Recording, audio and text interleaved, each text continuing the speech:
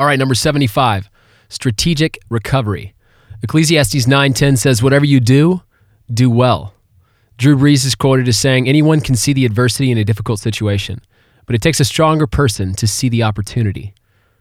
What separates great competitors from poor ones? In the mid-1980s, Dr. Jim Loehr, co-founder of the Human Performance Institute, studied the top 50 tennis players in the world, hoping to discover what separated a great tennis player from an average one. At first, his research focused on the during point time of a tennis match, the time when the players are actually hitting the ball back and forth. But looking at this data, he didn't really see any distinctions. Dr. Loehr says there was nothing there. All of the athletes had great biometrics, had great movement. It was very difficult to determine who were the great competitors and who were the ones who could actually pull the best out of their critical moments, just looking at the during point time. What's crazy about tennis, though, is that only 35% of a tennis match is actually during point time, where people are hitting the ball back and forth. The other 65% of the match is spent outside of during point time, when a player is just regrouping, getting ready to serve or receive serve. Known as dead time, an average of 16 seconds occurs between every point. Dr. Loehr and his team refocused their study to examine these 16-second moments, or 65% of a match. What they discovered is fascinating. Great players maximize their dead time. Average players do not. During point time in any sport is stressful. It requires the body to work, and it drains the mind of energy. Dr. Loehr and his team noticed that great players understand this, and they use the dead time to recover from stress by regaining energy. In what is known as strategic recovery, the great tennis players use their dead time to do at least 4 things. Imagine a positive physical response, relax, mentally prepare, and go through a ritual.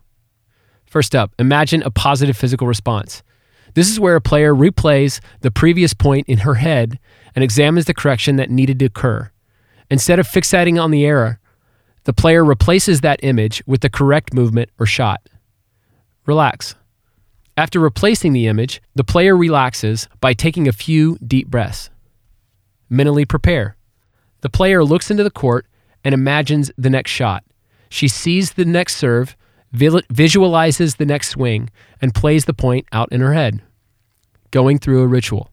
Finally, before the player hits the ball, she goes through a few rituals.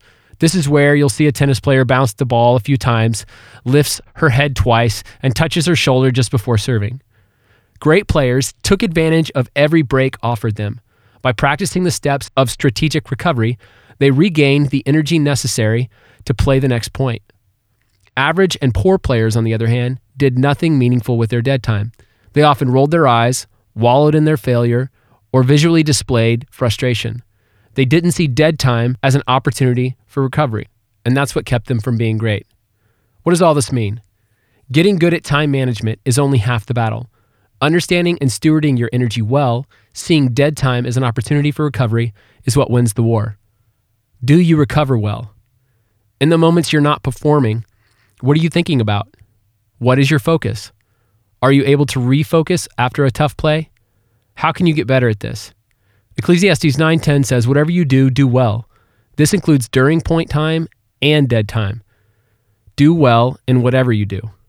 No matter what, time management is important, but energy management is what propels you to realize your full potential.